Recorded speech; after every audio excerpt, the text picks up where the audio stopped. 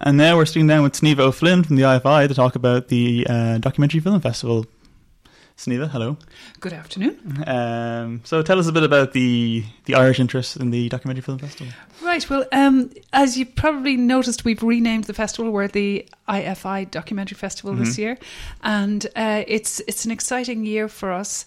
The Irish content this year is really strong and really varied. Good. So it's not just a series of Irish feature films, but there's shorts and there's restorations and there's workshops and all sorts of things. So I think there's a lot to look forward to. Any particular favourites of yours in the lineup? Well, I must admit, because of where I've come from after decades, I'm very excited about Bargaintown, the documentary that we've been involved in the restoration of with the Goethe Institute. It's a documentary made by a then young filmmaker, David Jazet. I'm not sure if I'm pronouncing his name properly, but a German filmmaker who was here in 1988, and he was very smitten with Dublin Quays particularly, and he made this beautiful documentary along the quays, which is a very kind of quietly paced, reflective kind of observational piece, where he films the quays before the Celtic Tiger takes hold, so before any kind of redevelopments have happened. And not only is he taken with the look of it, but he's very taken with the inhabitants. So there's some terrific interviews with tradespeople, with fellows who own shops and barbers and barmen, and it really captures a kind of Dublin that perhaps could only have been made by an outsider, by a German. Very often you have that nice objectivity, not just a German. Jonathan, you're looking confused. I think it sounds like it's capturing a very specific time of the kind of I don't know, you get people talking about like good old days or rare old times or something. There's something about Dublin in the 80s where it's kind of does seem very specific, and it's the other side of the Celtic Tiger for us. So I suppose in terms of the restoration of it, like, had it ever been screened before this, or was it kind of lost for years and it's only now been found? Or? Do you know, it hasn't been screened in Dublin before. It was screened at the Cork Film Festival back in 88, I believe. We had in the archive a crummy old VHS copy for years. I'm not quite sure where it came from. But David Jazet visited Dublin last year with a view to, he's looking to establish a photographic exhibition here because he is a photographer. And at that point, I managed to trace him. I had for many years wondered who was this young man, so traced him as a result of his visit last year, and he unearthed a 16mm print from his own, between his archives and the archives in the German Film Archive in Berlin, I believe, and there was elements in the Film School in Munich. So those elements have been combined and restored in Germany. So yeah, it was pretty much lost, and it isn't kind of warm, fuzzy, nostalgic about that period. Within it, there's a lot of dark notes struck by the interviewees who understand that the quays are falling down around their ears. They're in a state of disrepair, and they, with great prescience, they're kind of anticipating that it will be developed, but perhaps not in the way it has done. So I think it'll be really interesting for people, as you know, most Dubliners are familiar with what has happened, but for architects and social historians and so on, I think it's going to be particularly interesting. What's fun, I think, for young hipsters like us all is speak for yourself. Oh, okay. Is the fact that there's quite prolonged sequences shot within the Working Men's Club. Which is now so hip, but then was indeed a working man's club. So there's a blues singer. There's a great talent competition there where the locals, the members of the club, come together and perform and sing and dance, and it's really interesting to see where the club has come from. And we'll of course make efforts not just to attract the hipsters in, but to the people. The Working Men's Club, I believe, has moved across the river to South Lots, I think. So we must let those people know. Yeah, certainly. I mean, I think a younger audience could possibly see, like, the sense of dissonance of seeing Dublin and seeing it slightly different. I think particularly Workman's Club, to see the same building but a different use could be cool. I also imagine you'd probably get an older audience in. I'm wondering at the screening how many of the interviewee subjects are going to show up and talk at it. I imagine some of them would be like, oh yeah, I remember being in that, like, it would have been like 20 something years ago now, and it's it's amazing it's been brought back to Dublin, I suppose. Isn't it? Yeah. No, I think it'll be great fun to make efforts, like you say, to bring in the people who are in it, or perhaps relatives of the people who are in it, and not just the people who now are familiar with the Workman's Club in its current version. Yeah, so come on down to Bargaintown. If is that a deliberate reference the filmmaker was making, like the Bargaintown ads? Yeah, there you do see Bargaintown, which is still there. Hurry on down to Bargaintown. Yeah, we must. Yeah, we'll make use of that somehow. This podcast is sponsored by Bargaintown. No, it's not. No. That'd be lovely. So yeah, that for me is something that I'm particularly interested in. But there's many more highlights. Ask me more. Ask me about other stuff. Well, yes, please tell us about the other Irish films that are showing there. Okay, well, the from the old to the brand new, and just it will be hot off the presses. Dervla Glynn's new documentary, feature-length documentary about the war in the Congo, will be a really probably difficult, dark, troubling piece about the war in Congo, and particularly about the effect on women in the Congo. There's been a very high incidence of rape and sexual violence as a tool of the war there in Eastern Congo. But she is revisiting territory that she has encountered before in her short documentaries. So she's going back to make a more profound piece, with deeper investigation into the causes and the effects of the war and rape in Eastern Congo. So Dervla's, she is actually in the process of completing the film. So it will be its world premiere on this Saturday. So it's I mean, there is no lack of confidence in what she will produce. She's a very fine, very responsible, very ethical filmmaker, and her work on similar territory has already secured awards in the Irish Council for Civil Liberties awards on 2 occasions. So it'll be very interesting to see this longer form work that she has produced for 2015. Yeah, that sounds very interesting. Well, I think it will be very illuminating, and the fact that she has, I mean, personally very bravely gone into the war zone, and I think, you know, as a woman with a handheld camera, technology allows people to get into places that they probably wouldn't have done before with a certain discretion. And I think it will be very interesting to hear her talk about her practice and how she has gained access to not only the women but the men who have perpetrated these crimes upon the women. So that has been one of her focuses, to look at the young men who themselves are kind of victims of war. They're kind of very young men who would have been enlisted at a very young age, and how they are reacting to, you know, war crisis. I think is going to be particularly interesting. So another film caught my eye called Turning Tide. Want to tell us about that one? Yeah, Turning Tide is a film made by a French filmmaker but Irish-based, Loic Jordan. And Loic has made this film over many years in Inishbofin in Donegal. So he's a person who became aware of the challenge to small fishermen by European legislation that was insisting that they couldn't fish in particular territories, they couldn't fish for particular kinds of fish. So this documentary follows the campaign that is instigated by these small fishermen to change European law so that they are allowed to fish in their own territories.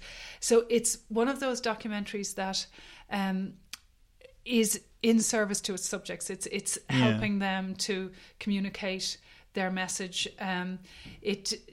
With this screening, we will be bringing in politicians who would be potentially instrumental in changing the law, or having a voice in seeing that the law would be changed, and would be brought along in the campaign to make changes. So this is it's a really important one, and this is, you know, a particular kind of documentary that I suppose has resonance beyond, you know, consciousness changing of an audience, but it has a very kind of direct political implication potentially when we curate the appropriate Q&A after. You have politicians in, you have the director in, and the fishermen will be there as well. So it's going to be an important one. That sounds very unusual, actually, having in politicians after a screen like that. That sounds interesting, Yeah, and the film itself is fascinating. You know, it I guess following traditions where you have a person who you are entirely empathetic towards. You know, you see their plight, you see the changing way of life, you see modernity is impacting on tradition, and you're all the time rooting for these fishermen who really just want the right to continue their livelihoods. So it's a great film and really finely observed, as I say, over a long period. So it's one with great integrity, strength, but also great heart and humanity. So it's one I'd highly recommend. It sounds reminiscent of The Pipe as well in dealing with West of Ireland, and as well, the whole conflict between modernity and tradition in West of Ireland probably comes up a lot in literature, and sort of fictional work, but in terms of documentary, I suppose that there are stories being told. And I mean, I think this one seems to have the angle of looking at EU politics and like how does that impact people sort of living on, like, figuratively and geographically, the periphery of Europe. So I'm wondering how the French director got involved with that. Did you say the French director has been based here for years? Yes, or? yeah, no, Okay. he had been living here and became interested in the plight of these people who were his neighbours.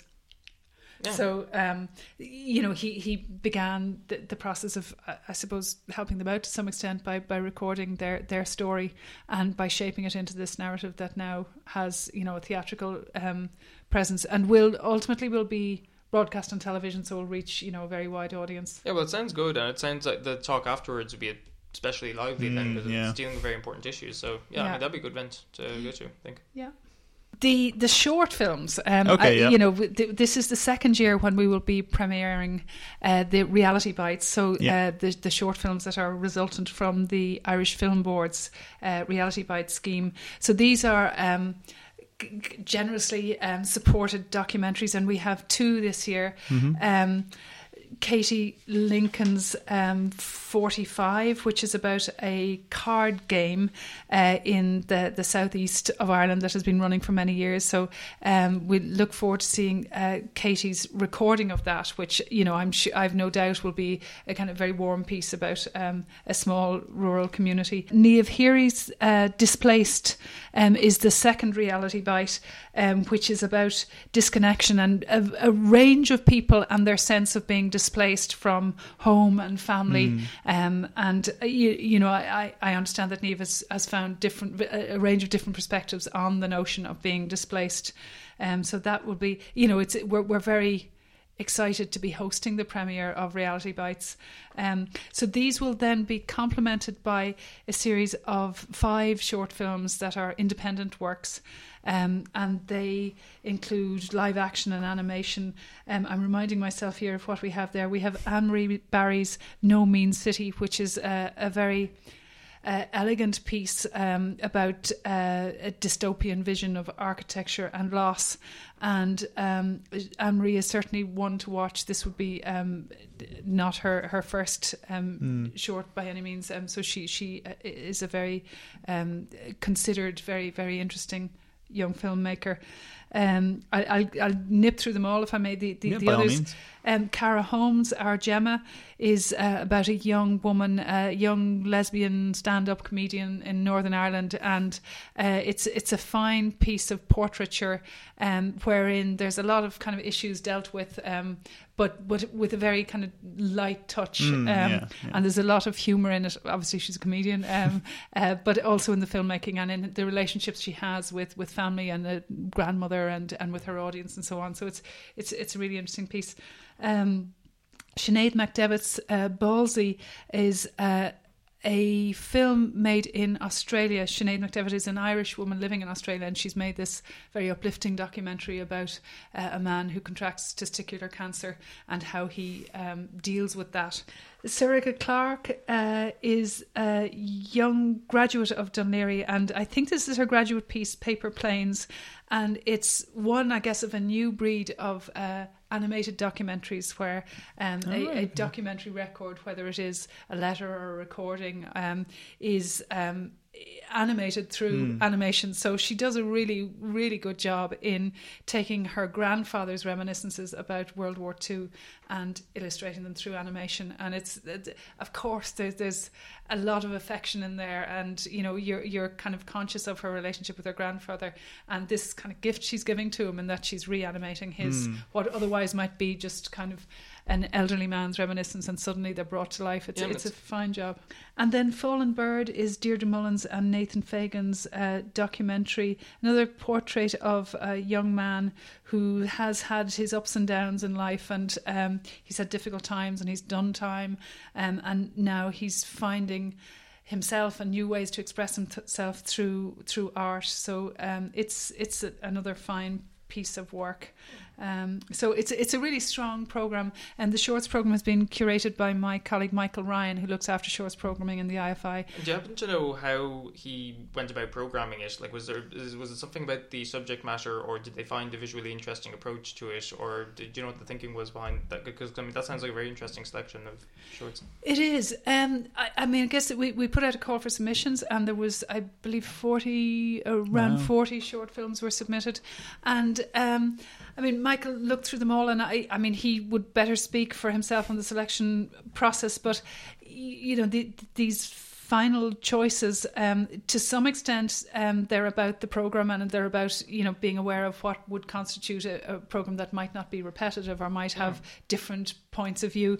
But also, it's, you know, this is really fine work, this is strong work, this is work that shows documentary practice at, you know, at currently at a really interesting place. So there was something that stood out about it to me as well, and I mean, it shouldn't be a thing that stands out, but I think I know what you're going to say, and I have to thought the same thing. These are all female directors. They're women. Apart from Nathan Fagan is the token male on this thing. So but not even just the shorts, so like even the other films you've talked about so far, it did occur to me, like given like recent discussions that have happened around Irish cinema, like it's quite encouraging to see that many female directors maybe there should be some like kind of panel or talk during this festival about this top.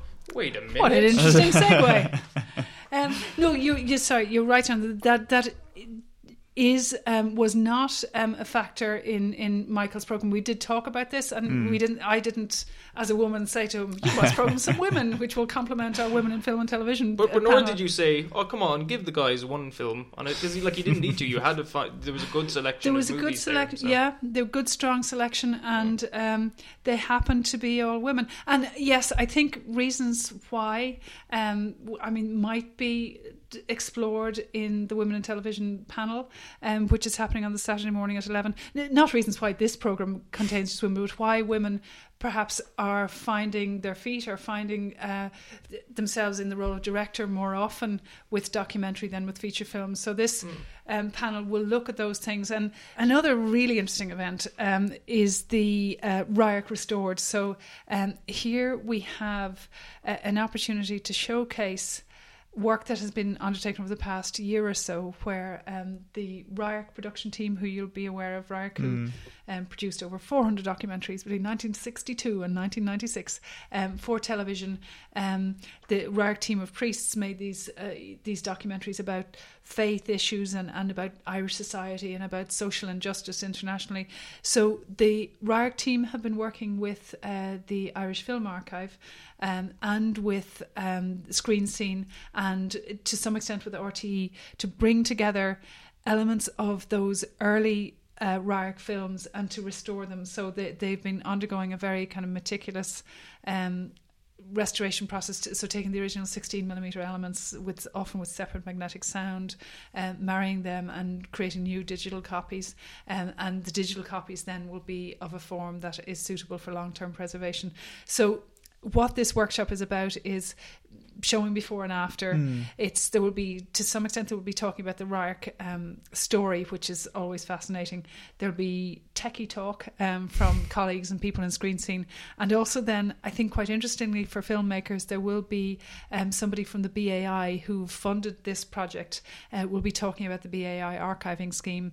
So I think that's of interest to anybody really who's producing work and who is concerned about how this material should be preserved. So it's not just about, you know, people who are dealing with full national archives, or people who might have personal archives, whether they're production companies or people who have some responsibility for the moving image. I think this will be of value to them too. Yeah, not just the history of film, but I suppose going forward, how is it preserved? So, like, if digital preservation becomes more of a thing, like, how reliable will that be? Versus, will there still be some physical methods of preservation? So I suppose this will all be gone into in the Riot Talk. It will. And my colleagues in the Irish Film Archive have been, of course, grappling with these issues for many years now, and anticipating changes and future-proofing the collections that might have originated on film, and also that are born digital, so materials that are being created on digital, and how they are going to ensure their survival for future generations. Great. And I mean, I suppose it's worth pointing out, like, do come to this festival, but from what I understand, the IFI do regularly screen films from the archive. You'll have some kind of lunchtime screening of, like, these short films, and they're like funny little documents of just how stuff was reported on at the time, or little documents sort of shown on a regular basis in the IFI, from what I understand. We every month we have a new programme of Archive at Lunchtime, and they would be 2 or 4 programmes of films. Some of them are funny little documentaries, some of them aren't so funny. They tend to be themed. Sometimes they're chiming in with something else in the programme. So actually, during September, we will be showing those restored films in their entirety in that slot, and those slots are free to the public, so they're great. In the summer they're daily, but from September onwards there'll be Mondays, Wednesdays, and double bill Saturday. So that is a window on the archive that we enjoy inviting people in to see, and they're kind of unmediated to some extent. We don't introduce them. People encounter the films as we do to some extent. They walk into a darkened cinema and they see what's on spooling there before them. It's a nice. You discover something, Yeah. I mean, this month's are travelogues. They're the little tourist films. So August has been kind of lighthearted, but next month is less so. And it's a great little series. On the Friday, I think any of your listeners may well be interested in our Industry Day on Friday. So we're fine-tuning the panels there, but it traditionally is a day where we invite our guests who may be coming in for the festival. So people who are established documentary makers will have an opportunity to speak with audiences, but also we will be bringing in commissioners and film festival programmers and established producers and directors here to talk to their peers, or to maybe younger filmmakers who are just starting in the game. So is this about specifically getting into documentary production?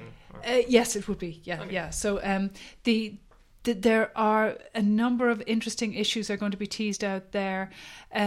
There will be sessions where we're bringing together, for example, broadcasters and feature film commissioners, and considering differences between television and theatrical spectatorship and production demands. So, I think a lot of theatrical filmmakers are faced with differing demands of commissioners. So a theatrical documentary is 80 plus minutes, a television is 52, and how do you chop and change that? Which master are you serving? And I think these have very interesting implications for directors, producers, right from the start. How do you anticipate molding your story differently for different audiences, television or theatre? Yeah, and as we discussed earlier, the whole creative aspect to it, or is there a certain visual approach being taken in? Is it going to be very cinematic? Is there going to be animation incorporated? How does that affect it as well? So, I mean, someone who's creative, I suppose, could still approach documentary film and not feel that,